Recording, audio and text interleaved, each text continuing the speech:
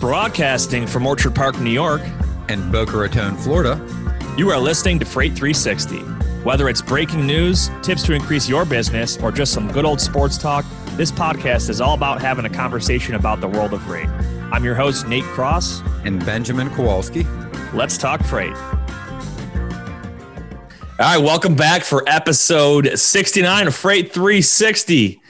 Ben, good morning. We are joined today by special guest Justin Berg, another Pittsburgh fellow like yourself with PGT Services. Gentlemen, good morning. Good morning.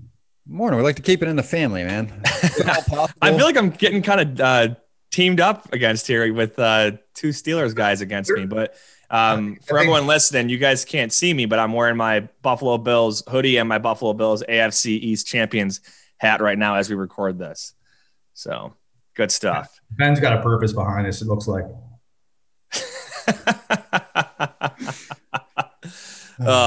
So we're going to talk about flatbed freight today. We're going to, some basic stuff, some more advanced, a little bit of flatbed discussion for everybody. So if you're brand new, we're going to talk about the one-on-one level stuff. But if you've been, brokered for a while, you're seasoned, we're going to give you some insight into what we've seen capacity wise and lately and all that good stuff. So Justin, you with PGT Services, obviously you guys are both PGT is a brokerage and a carrier, correct?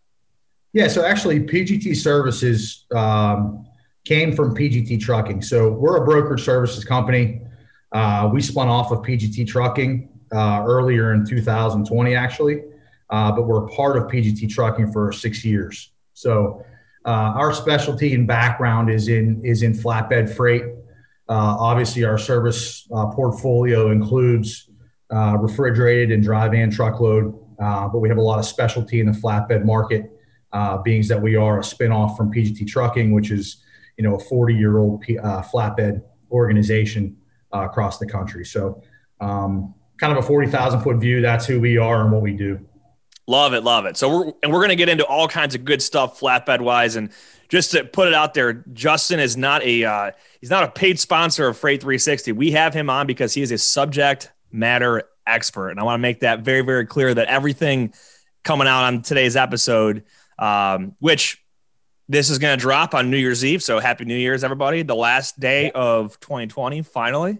Thankfully, but dumpster fire of a year that it was. Dumpster fire of a year. But we've tried to have really, really good guests on throughout this year that have been experts in their field. And I think, Justin, you are that person when it comes to flatbed. So Ben and I had a conversation with you in the last couple of weeks. I learned a lot just on that conversation with you. And I think I will today as well. And hopefully all the listeners can. So, but first we got to get into some quick sports recaps here. So, my Buffalo Bills looking hot right now, just absolutely destroying the Patriots on Monday night. And we'll finish off this weekend against Miami. I think it's only like a 1-point spread for some reason when the game, probably think they're going to bench a lot of people, but who knows? You guys, Pittsburgh's got who? You got Cleveland? Yeah, we got Cleveland. I think primarily most of our starters. The last time I checked, I know Roethlisberger's sitting. I would imagine there's probably going to be more coming out of that. But I'm going to be a Bills fan here for a second, just knocking the Patriots out of the playoffs and making sure that they have a losing season and not being there again is sort of enough satisfaction for me this year. I think a lot of people, it doesn't matter who your team is, a lot of people are probably just happy to see the Patriots dynasty over. Yes. Like I can actually enjoy watching Tom Brady now as a Buccaneer. I just couldn't stand the Brady Belichick era. It was like, come on, can we change the channel? It was every year over and over. It's kind of easy for me to get behind the Bills, to be honest with you. I mean, growing up, we all sort of grew up at the same time, but in the early 90s, when the Steelers weren't very good, my dad and I always kind of watched the Bills. I was a huge Jim Kelly guy. Jim Kelly's from Brady's Bend, Butler area. I mean, he's Western PA guy. Mm-hmm. But that group of guys, man, Thurman Thomas and all those dudes, that was awesome. Yeah, rooting for them against the Cowboys. I mean, every Steeler growing up from the 80s to the 90s hated the Cowboys. Our dads likely hated the Cowboys. That went back to the 70s. So when the Bills in the 90s constantly were, up against the Cowboys, I remember watching all those games. I can still remember the one they lost where it was BB had that. He was going for a touchdown, celebrated on like the 10 or 15 yard line and got stripped. It was like a Super Bowl game, I think. So Bills fans, typically we don't verbally relive the 4 years of Super Bowl time. Boy, I love losing Super Bowls era. Is that one you're talking about? We acknowledge them because the Bills Stadium, which apparently changes names every year now because it went from like Ralph Wilson Stadium to New Era Field to Bills Stadium. So anyway, there's it just has the 4 AFC champion, or either has like the AFC championship things listed on it or like Super Bowl, whatever it was. Obviously not losers, but they're listed on the back of the big scoreboard. So when you drive by, you can see it. But other than that, we really don't talk about it other than people saying just one before I die. That's all we want. Fair enough. So it's one of the most brutal places to go see a football game. I know that much. I mean, it's fun if you're dressed appropriately. Yeah, I've been to a Steeler game in Buffalo before. It's brutal. I mean, the fans are definitely energetic for sure. Worse than Philly? What's that? I've purposely never gone to Philly. I heard Philly's rough with their fans. I won't go to Cleveland as a Steeler fan, but I did go to Buffalo actually a few years ago. It was an experience for sure. Nice, good stuff. All right. Other than that, I did have one other thing. I didn't know if you guys saw this. It popped up on my ESPN feed this morning. Johnny Manziel, he's returning to football in this new startup league called the Fan Controlled Football League. Did you guys hear about this? No, I have not. But I'm good. I think I didn't really read on it, but Johnny Football back at it again. I feel like that dude, like just the way he went down with his whole, he was like on a bender in Vegas when he was supposed to be at a game. Oh, God. You don't come back from that, especially being a Heisman winner. This is all right. 7-on-7 league? Yeah. Yep. Interesting. So we'll see how that goes. I feel like none of these leagues ever make it, but XFL. Well, The Rock ended up buying XFL, right? Is that what it was? I think he did, yeah. I didn't know it still existed. Or what's the one they had last year that shut down?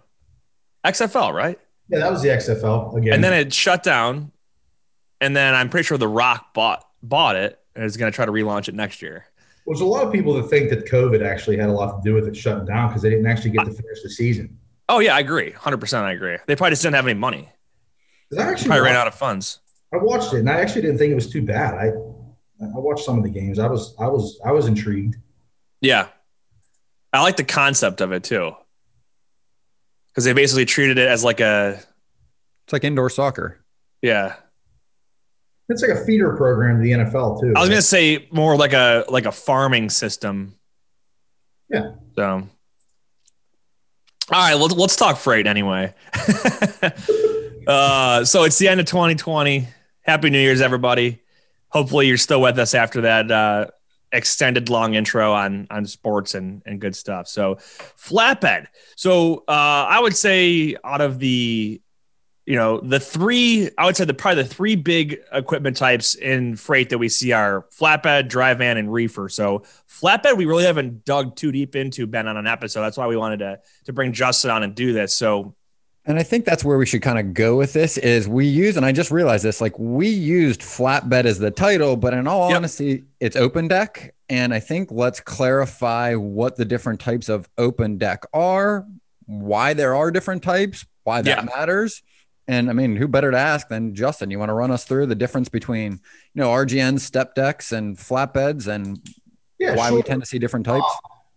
Yeah, I mean, your typical flatbed trailer, the ones that most people are familiar with, your open deck, as you mentioned, there's two different types typically. There's a 48-foot and a 53-foot flatbed. 48-foot being the most standard. 53-footers out there from a capacity standpoint are probably a little less popular. Not as many guys carry 53-footers, so they're sort of a premium. But most trailers that are 48 foot, that's what you mostly see out there, haul up to 48,000 pounds for the most point. Steel coils, lumber, pipe, different things of that nature can be hauled on a standard flatbed. Moving forward from that, I would say your most second popular type of trailer would be a step deck trailer. And basically what a step deck trailer is, it's not much different than a regular flatbed, other than the fact that it goes down to a lower second level. The reason for that is it assists in hauling what we would call probably taller type commodities. So larger steel coils, or let's say it's something 10 foot for that matter. So it helps to get taller freight under areas like overpasses, bridges, things of that nature. I think what we can do too is we'll try to get together like a visual. We'll throw a bunch of different flatbed infographic we can throw. Yeah, that'll show, and we'll put it on the site, because this is good. This is good stuff, especially for folks that are newer that don't understand the different trailer types. Yeah, without that, Justin, I mean, so you have the clearance that the step deck allows you, but you also have the ability to load things a little differently because of the height off the ground. So, whether it's a loading dock or whether they're forklifted loaded, that's going to come into play, and why you would use a step deck over a flatbed. Flatbeds, same height. You only have the certain amount you can go up before you need permits. The step deck allows you to load some taller things, like Justin said, overpasses, bridges, when your routing guides go through the city. That's going to allow you some of those things. What are some of the other types that you see we want to outline here? Yeah, I think the next most popular, is you have, when you're looking at over dimensional, you're looking at large freight, 150,000 pound moves, very large moves.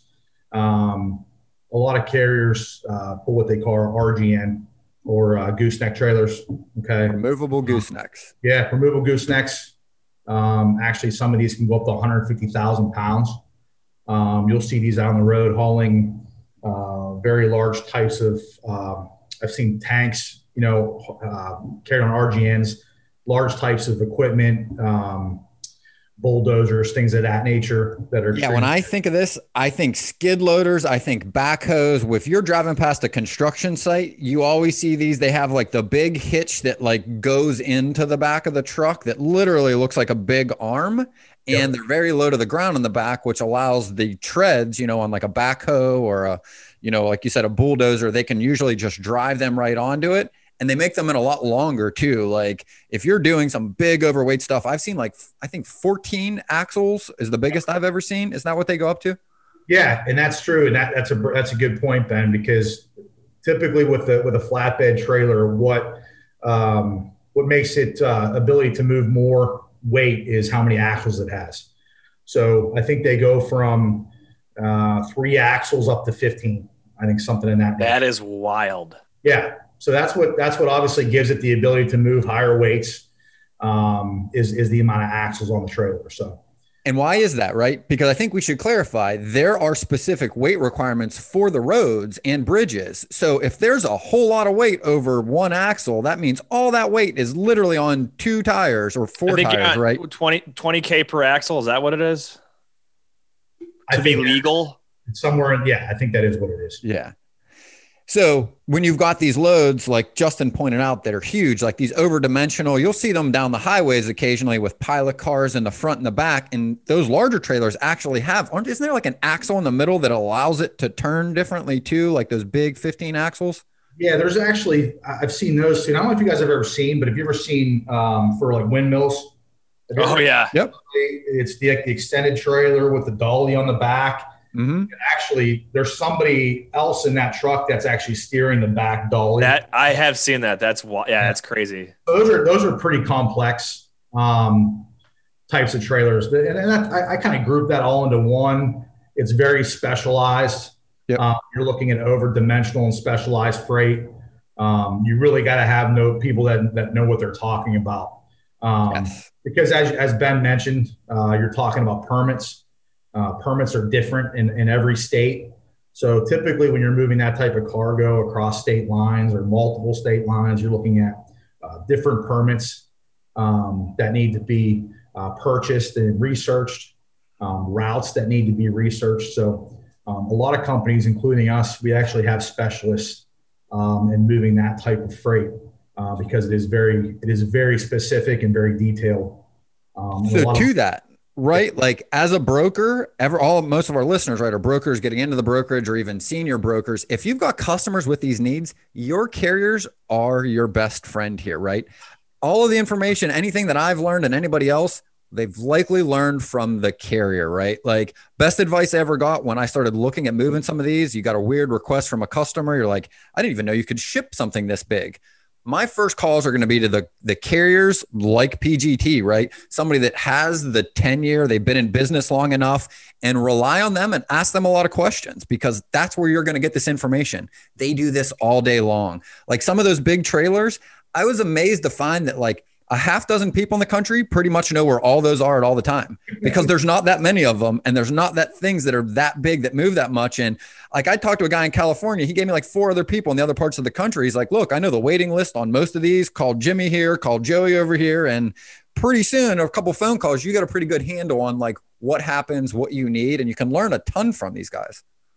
Yeah. One thing, for somebody that's starting up in brokerage or it's learning brokers and wants to get in flatbed space, make sure that when talking to customers about over-dimensional and projects of this nature, that there's enough time to research how long it actually takes, because in many cases it's months to be able to move projects of this nature. There's a lot that goes into being able to map out routes and get permits. And like Ben said, with the availability of this type of equipment that's out there, it actually has to be scheduled in many cases way ahead of time. So that would be my advice if for anybody getting into this, to make sure that you give yourself the proper amount of time and research before you dive into this type of flatbed. So I'm curious then so that's obviously your more specialized type of flatbed. So let's look at the basic, your 48-foot flatbed, not overweight, not over-dimensional, nothing like that, just standard regular shipment, all legal. How different is this for a broker than if they're just moving dry van freight? So, what kind of things are different? When it comes to the knowledge of the freight and the equipment when talking with a customer or prospect, how different is it really than dealing with just dry van freight? Well, first and foremost, it's the commodities, and different commodities need to be secured in different manners and need to be treated differently. The questions you have to ask a customer are, A, what is the product? What's it weigh? Things of that nature. Is it steel coils? Is it pipe? Is it lumber? Is it wallboard?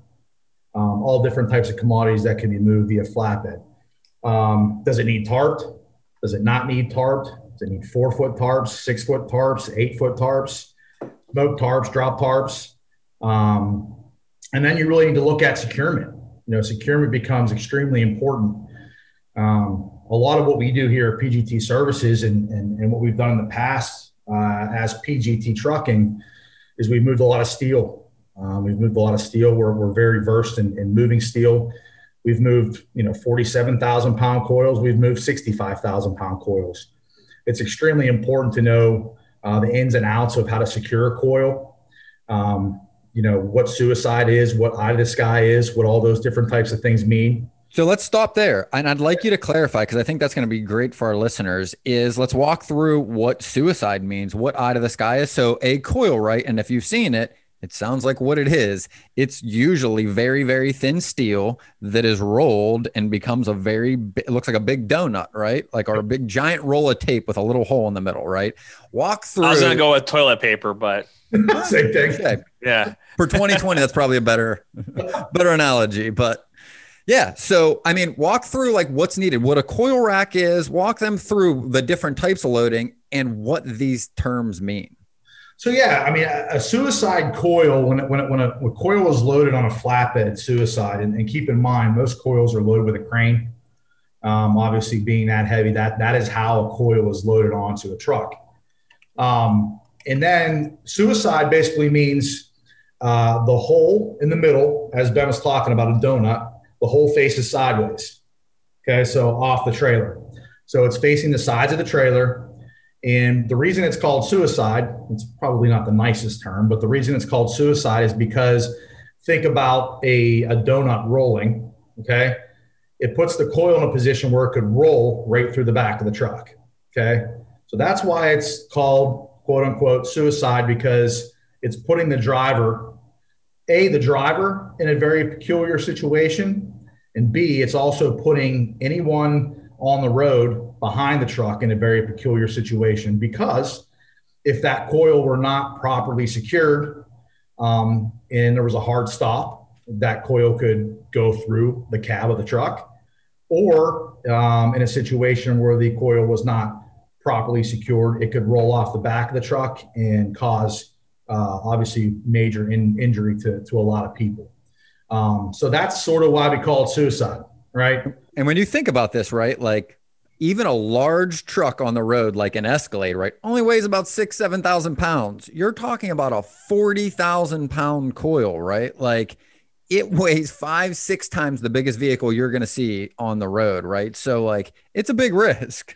Whenever I see a flatbed that has some stuff secured that looks like it, like for example, a coil that's loaded suicide, I just think about that scene from Final Destination 2 where they've got all the logs and they come. I was literally thinking off. that as he was saying. I was like, I wonder if there's a movie with a steel coil the same as the logs from that movie, because it leaves an impression, man. But so the blocking and bracing, I think, is a huge point. So I remember, and this is on the military side. So I was deployed about 6 years ago, and we were driving a small convoy of folks from a training area back to the main base, and we had a trailer of something loaded on a flatbed. And we had a forklift, like one of those all-terrain forklifts that rotates in the middle, bends in the middle, and it was loaded up on a flatbed and chained and strapped down.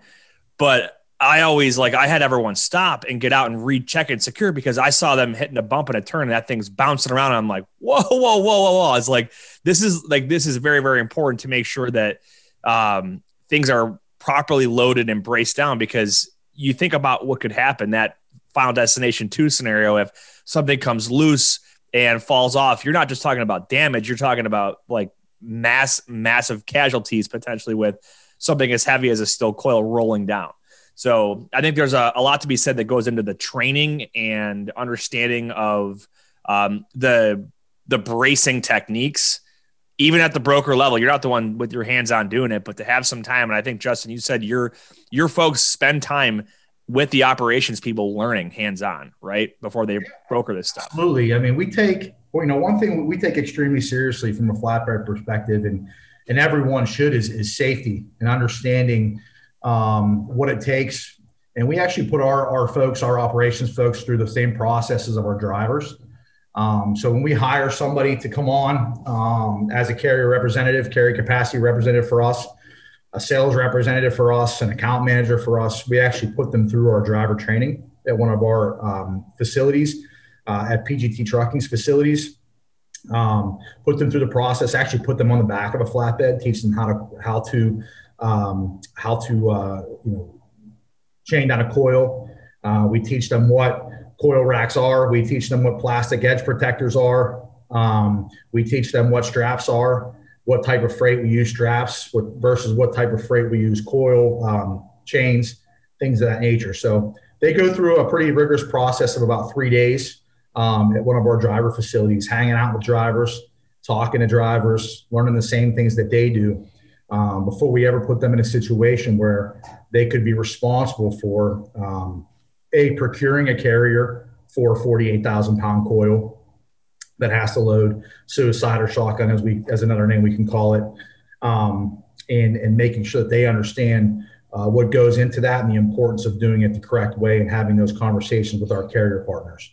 So, I think a good tip here for whether you're a new broker or you run a brokerage or an agency, whatever, get these new folks. If you have an asset division, get these new folks over to that asset side to be able to see hands-on. Or if you don't have an asset side, get with one of your larger carriers if you can.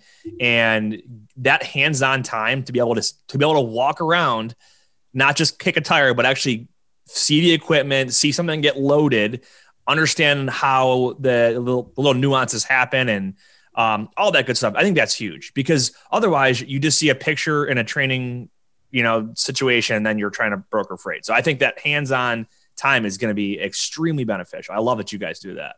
And that's the value add, right? Like that's what we talk about. We did an episode on niches, right? We talked about how a broker can add that value. This is how these guys at PGT do this, right? It's understanding this because the people you're prospecting, the shippers, or especially if you're talking to a guy at the loading dock, that's what they're concerned with. This is what they see all day. Like this is a big risk to these guys. When you talk about loading these coils, PP&E and the safety protocol around this, they want to work with people that know that so that they know, like Justin said, they've got the right equipment coming in, but also they're conveying the information to somebody knows why this is important, right? Not just a line item on a BOL, like why these things matter, because that's the value you're going to be able to add as a broker. And I don't want to say that's how you're able to charge more, but that's how you're able to find that niche. That's how you're able to, stand out amongst your peers, right? Which is, I'm sure, a lot of how PGT has had success in their brokerage in the first, few years. No, it's a very good point. And I think the simplest way to say that is be a resource, right? Be a resource to your customer, and provide a value through knowledge.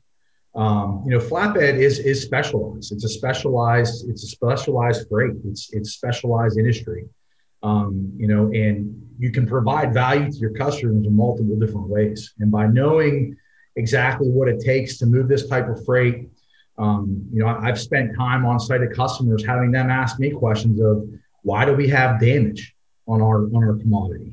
And we've gone out and we've had conversations about, how they're securing the freight, different things that they can do in securing their freight to provide them opportunities for cost savings and damage, on the truck, things that weren't the carrier's fault. It was just improvements they can make from a standpoint of loading the truck and how it was loaded. And those are the type of things and the value you can bring to your customer outside of just saying, hey, I got a truck, I can move your freight from point A to point B. So become a student of the game, become a student of what flatbed is, understand all the intricacies of it, all the things that go into it. And it really makes you and sets you apart from those out there who are just trying to move the truck from point A to point B. It's really an opportunity to become a solution and become a resource for your customer. I love that. And I know we talked about getting with carriers in person, but one of the things that I did in the past is we had an agent that had a prospective company that they were prospecting as a customer, and they happened to be regional to us. So myself and another guy at the brokerage, we actually went down and to the customer, met with them, got to see the freight being loaded up on the flatbeds to see how it's all done. So we had perfect understanding of how it had to be done, what their expectations were, the whole process from A to B, and then you can go, or from A to Z, and then you can go sit down and talk through business afterward. But having that visual hands-on, and if your customer is not regional to you, ask for pictures, videos, anything you could do, like you said, become a student of the game. I think that's huge, and that is what's going to set good brokers apart from those that are just chasing the next load to get covered. And I don't think there's anything a customer appreciates more than when you devote your time to go to their site and really spend time understanding what their problems is, what their product is, and making sure that before you do business together, that they know that it's important for you to make sure that you're doing things the safest way. You understand their facilities. You understand what your carriers are going to have to go through when going into their facilities to load their product. Customers like that stuff. And it's important to spend that time with your customers and also with your carriers. One thing that we do with our carriers that I think is also valuable and important is, especially in the flatbed world, we provide our carrier partners with very detailed SOPs for our different customers around what type of freight that customer is moving, how it should properly be secured, and our expectations. And at the end of the day, that's for them to provide the safest situation for them. It's to provide the safest situation for the customer, gives the customer peace of mind, and also gives the carrier peace of mind, knowing that we care about their safety. We care about their ability to execute the product and get it from point A to point B. And ultimately what they want to do is get paid for a load, and they want to do it safely. And also they want to do it without having damage claims at the end of the day. So Yeah. Going through that detail, the carriers appreciate that too. When you're providing them with good information that allows them to do their job the best that they possibly can, keep their drivers safe, and also take care of their equipment, right? That's big for carriers, especially in the flatbed industry, hauling the type of stuffs that we haul. Equipment can get banged up. So these guys appreciate that stuff. They appreciate that extra effort and helping them to do their job to the fullest as well. And I think claims is a big one. I mean, I'm gonna short little anecdote here, then we can talk a little bit about claims. But I remember I was shipping coils they were going to Coors. So when you think super like thin gauge aluminum, think beer can, right? Well, they were paying huge margins on these. I remember the rates they were offering these loads were really high. And I was working with a flatbed carrier at the time, and I was asking them, I was like, just really trying to understand the freight, get my arms around it. And there were some really odd requirements in regards to securing the coils. Like there was like 4 levels of protection that went on them before they got hauled, like plastic, foam, I think cardboard, another plastic, and another layer of foam. And I was asking the carrier, I said, how common is this? Why is this? And the first carrier, and it was one that I worked a lot with, he had said, well, here's the deal with these. One, there is huge claim percentages on these. He's like, imagine a beer can and you're driving down the road 70 miles an hour and a rock 70 miles an hour hits a beer can. It'll blow a hole through it, right?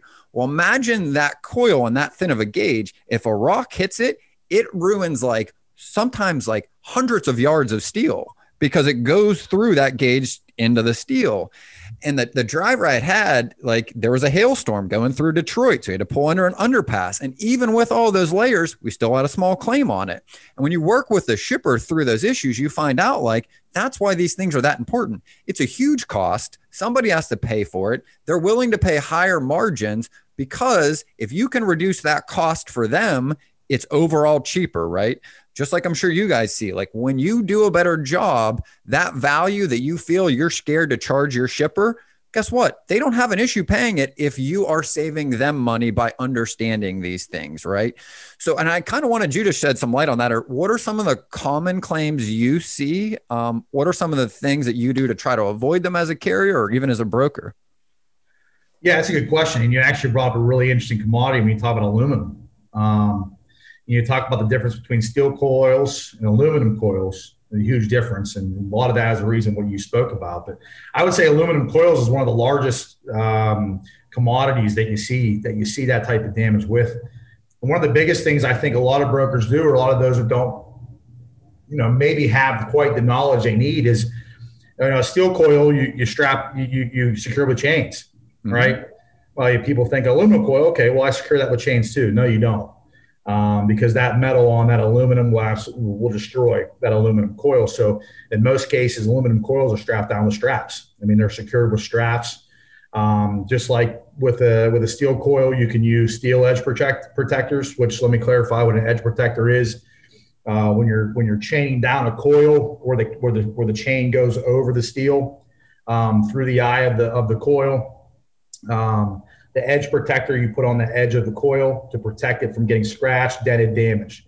When you're hauling aluminum coils for that matter, you use plastic edge protectors. So the steel edge protector would scratch the aluminum, the plastic edge protector would not. Okay, so talk about intricate things. Those are two pretty intricate details to probably somebody that doesn't know much about flatbed. But guess what? Right. Not every flatbed driver is driving around with both. Not Correct. Every flatbed driver has the ability to just go, oh, it's aluminum, grab this stuff out. This is the stuff you've got to ask your shipper before you book the carrier so you can confirm before they go there that they have the correct materials to secure the coil. Absolutely. A lot of carriers don't haul aluminum for the mm-hmm. same reason. A lot of, you also look in the flatbed market, a lot of carriers are specialist in what they haul. A lot of steel coil carriers don't haul wallboard. A lot of wallboard carriers don't haul steel coils. You'll notice that in the industry, a lot of carriers that haul steel or pipe, many of them only haul pipe, and many of them only haul steel coils. So to Ben's point, asking the customer the details of what the commodity is A, extremely important. I mean, I can't express that enough. And B, when matching capacity to your customer's freight, you need to make sure that you're asking the carriers the right questions. And what one of those is do you have the ability and the equipment to haul this type of commodity? And look, carriers don't want to waste their time, right? I mean, at the end of the day, they're not going to tell you that they can haul something they can't, because they end up showing up at the shipper, right? They sit there for, in these days, however long that is, hopefully less than 2 hours, right? And then they find out that they can't haul the commodity because they don't have the right equipment. So having that open communication between your customer and your carrier, it helps to eliminate, these types of damages. Another thing is pipe. Hauling pipe is a specialized commodity. You really have to understand what you're doing. And it also can be highly damageable. There can be a lot of claims with pipes. And then when it comes down to just tarps, guys, I mean, if your customer, ask your customer, does this coil require tarps? Does this pipe require tarps? And length of tarp, right? A 4 is different than a 6, is different than an 8, is different than a 12. And if you don't ask your carrier, the likelihood they carry all of those is very slim. And I think I want to cover that too, because I've shipped a lot of pipe, and that was how I kind of made my name in the flatbed market, was just learning these things, right? So for one, you need to know if your shipper is going to require a headache rack, which, to Justin's earlier point, like suicide loaded coils that look like they could roll right over the cab. Well, think about pipe, right? If you've got pipe loaded behind your cab and you slammed on the brakes, you've got a bunch of projectile missiles basically that can go right through the back of that cab, right? And I'm sure you could find an image. They're all over the internet. Yeah. Ben, I had an instance, actually, fortunately, it wasn't one of my carriers, but it's funny that you bring that up, because this is probably about 5 months ago. Saw an experience with a carrier where a driver in front of them, unfortunately, cut in front, and the carrier had to, the truck had to make a hard stop, was hauling some pyramid pipe. Pyramid pipe is basically exactly what it sounds like when you're hauling pipe. It's stacked in a pyramid style. And 2 of those pipes went right through the back of the truck and actually missed the driver's head by about 6 inches. Went through the back of the truck and came all the way out the front of the truck like a missile, and probably landed about 12 feet in front of it was about 12 feet before it landed on the ground. So, and that was not a feathery light piece of pipe. So, it's a bad day right there. That's a lot of paperwork. Yeah, and that's a guy got out of his truck and was thankful that he was still alive. So, the thing. Imagine like literally getting out of the truck and probably literally saying a prayer. Yeah. Like I can't imagine looking to the left of me and seeing the hole and this pipe just laying out in the front on the road. Like, there's nothing, one thing I hope that comes out of this podcast and this discussion more than anything is to understand the importance of these things and how important it is to have this knowledge and these conversations with your customers and your drivers to make sure that everyone is on the same page with the experience and the ability to properly handle this type of commodity. Because at the end of the day, not to sound dark, but it can cost lives, and it has cost lives before. And that's not something that any of us that want to be a part of, obviously. So it really is important to understand these different type of commodities and how to secure them and how to manage them when out on the road. Love it. So I want to try and, before we get into our Q&A, I wanted to hit on one more topic. There's so many good things that we could talk about with flatbed, but might have to do maybe do another episode on this one to really dig into it. But I'm curious when it comes to the flatbed market. Do you have any insight into percentage of equipment that is flatbed versus everything else? Is it, a large, and then on top of that, the second part is what will affect capacity for flatbed throughout the year or in different seasons? So size of the market, and then what affects it? Yeah, I think that's actually a really good question. First, I would say, and I don't have an exact number, so, but I would say probably when you're looking at dry van to flatbed, I would say the availability of capacity out there is probably, I would say in the market, it's 20% flatbed and 80% dry van. I mean, refrigerated, kind of group those into two. I always thought it was kind of probably around a third or less. So that sounds right. And I haven't looked it up, so that's why I was curious if you had any that nature. But at the end of the day, it also depends on markets. I mean, flatbed from a driver perspective it's not roses, right? I mean, these guys are working in 95-degree heat. They're working in minus 10-degree freezing cold temperatures on the back of trucks, securing coils, securing freight. It's definitely not glorious. And in many cases, in today's market with dry van, refrigerated, many of those instances are drop and hook today, right? So in a market that's already, sort of very constricted by drivers, we have driver shortage issues, which we've been talking about for the past 5-6 years. That problem only continues to get worse. I can tell you from my experiences with PGT Trucking and our asset company, driver shortage is real, and getting quality drivers and experienced drivers is an issue out in the market. So that goes across the whole entire industry. I mean, you can see out there that a lot of companies right now are doing everything they can to retain drivers with pay increases. They're doing everything they can to bring in and attract new drivers with these pay increases.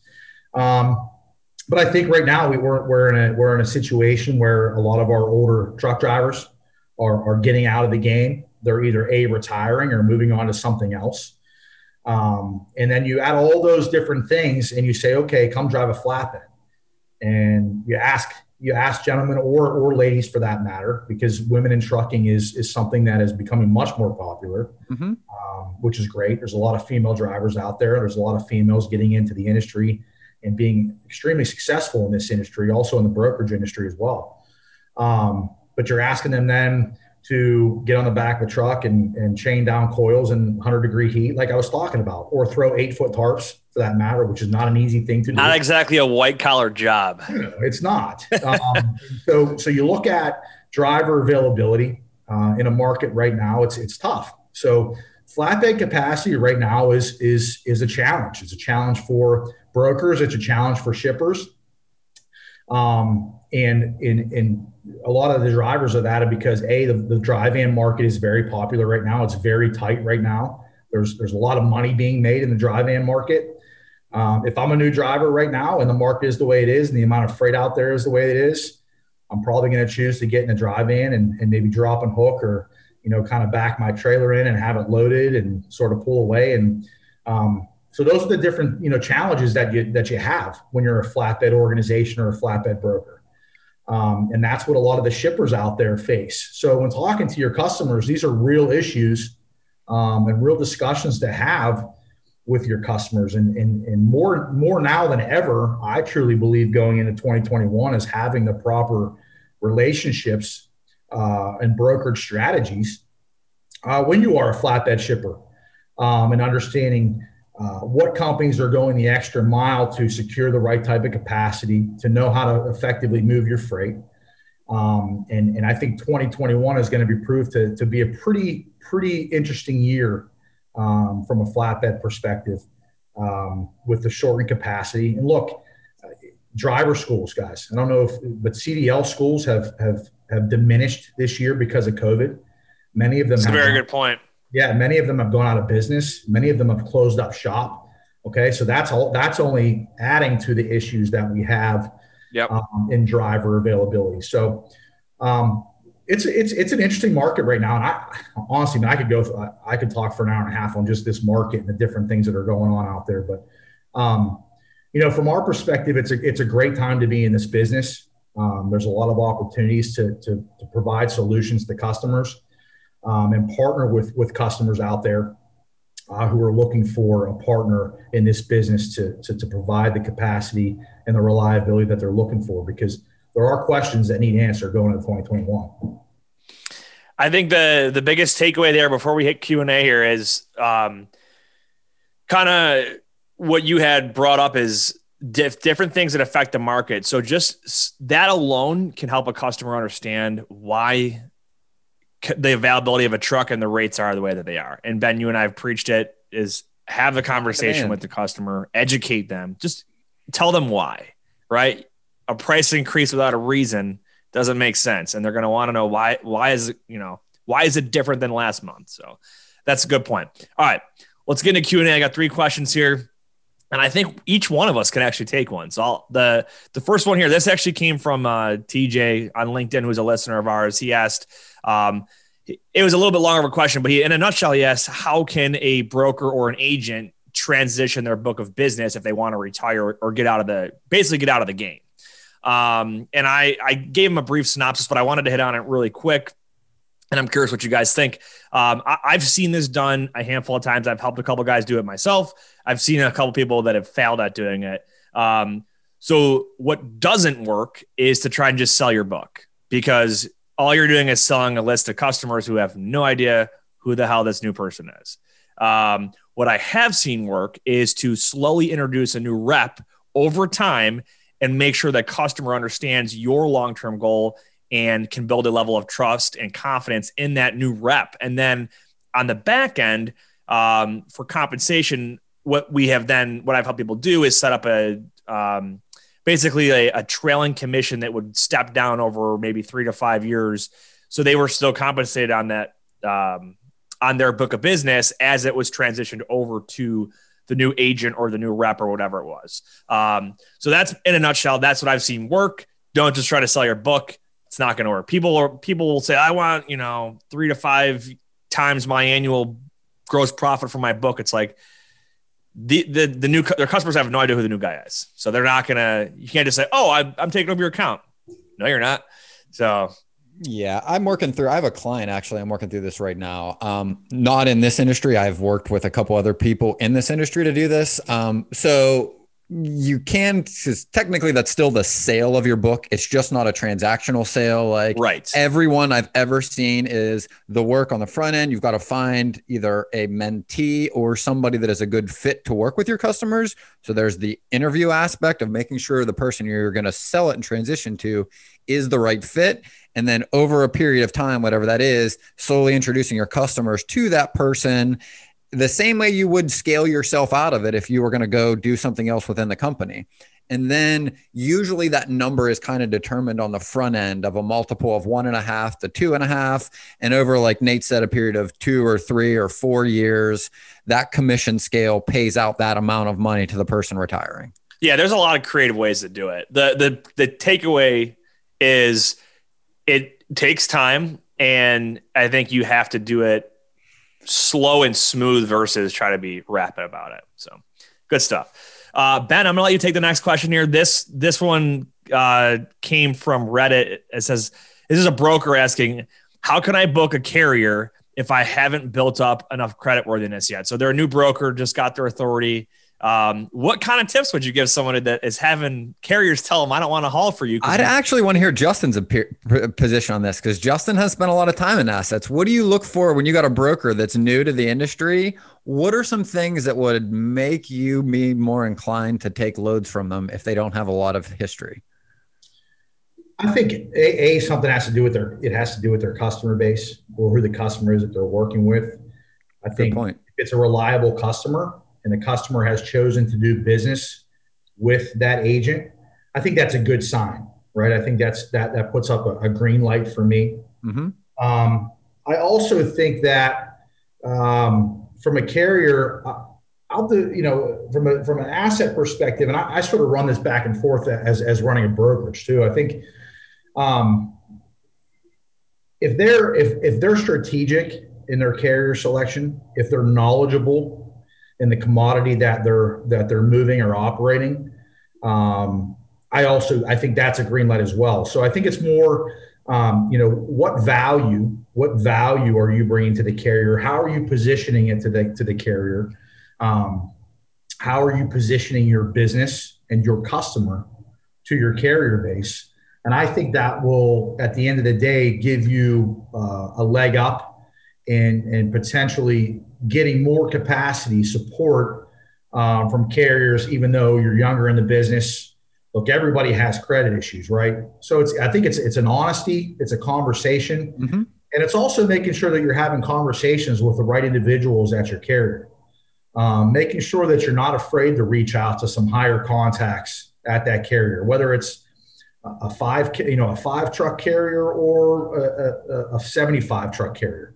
Making sure that you're not hesitant in reaching out to somebody of higher stature within that organization to have a conversation, letting them know how interested you are in utilizing them as a support system to your business, and talking strategic with them and getting the support of that operations director, or for that matter, the president or owner of the company. Right. It's a sale. Like it's a sale at the end of the day. That's why they call it carrier sales. And I think the only other thing that I would add to there is I would ask for some other carrier testimonials maybe, or some references you can also use. But I mean, the way I literally would approach this when I would do it is I'm going to be selling them on why they should want to work with me. To Justin's point, like, I might be like, hey, look, I just secured, some loads with Alcoa, big name shipper, whoever that is. And yeah, I need you to haul this load, but I'm always aligning the bigger picture with that carrier too. Like, yeah, I need you to haul this load, but this is what I've got coming down the pipe. Like, I got another probably 25 loads next month, selling them on the opportunity to work with you over the long term, not just the transactional basis. Those are going to be some more cues to that carrier that you're reliable, that your long-term vision's there. You're not just somebody trying to turn and burn a load to run to the next one and not pay attention. Those are the big flags they're looking for. The only thing I would add is, and this is more to, I would say, sweeten the deal or kind of give them help them out, is offer maybe a free quick pay or waive any fees on a fuel advance or something like that. It's just kind of some way to show that, yeah, obviously you're worried about my credit because I have to pay you, but what if I pay you half upon pickup as a fuel advance with no fee attached to it, and then the rest, 24 hours upon delivery. That's how you can build up a reputation. And yes, there's cash flow issues that come along with that, and it's going to cost you some money if you're factoring it. But those are the challenges that new brokers are going to have, is to establish that carrier base. Good question. All right, last one, Justin. This is for you. Someone asked, I need to move. I found this in a flatbed shipping group on Reddit that blew my mind. Someone said I have to move a 10-foot log. Do shorter flatbeds exist? Because the guy was saying he couldn't fit it in a pickup truck. So I don't know, maybe you can get some customer leads off that Reddit thread that I was in, but is there a shorter flatbeds out there? That's actually an interesting question. I mean, there are some 20-foot sort of just hot shots. I was going to say hot shot is what I think about, is a flatbed behind like a, F-250 or 350. Another thing that some customers do, and a lot of people don't realize, is that there is less than truckload flatbed. Yep. So that's another option. I mean, anything that's typically under 10 foot or under 20,000 pounds can be considered for an LTL on a flatbed. Some carriers will haul. You saying like a partial? Yeah. Okay. I was like, you're telling me they got 28-foot flatbed pups rolling around there? I think about my LTL days when I worked for Conway. 48-foot flat, and some carriers will haul multiple loads, 2 loads on one flatbed. Yeah. They are actually able to do a pretty good job from the financial perspective in doing that, and actually saves the customer some money. So there are a couple of options out there to make that happen. The flatbed with the LTL and also the hot shot. So, yeah. Because my first thought when I read that question was, I went right to hot shot. I never thought about the partial. That's good. Good stuff.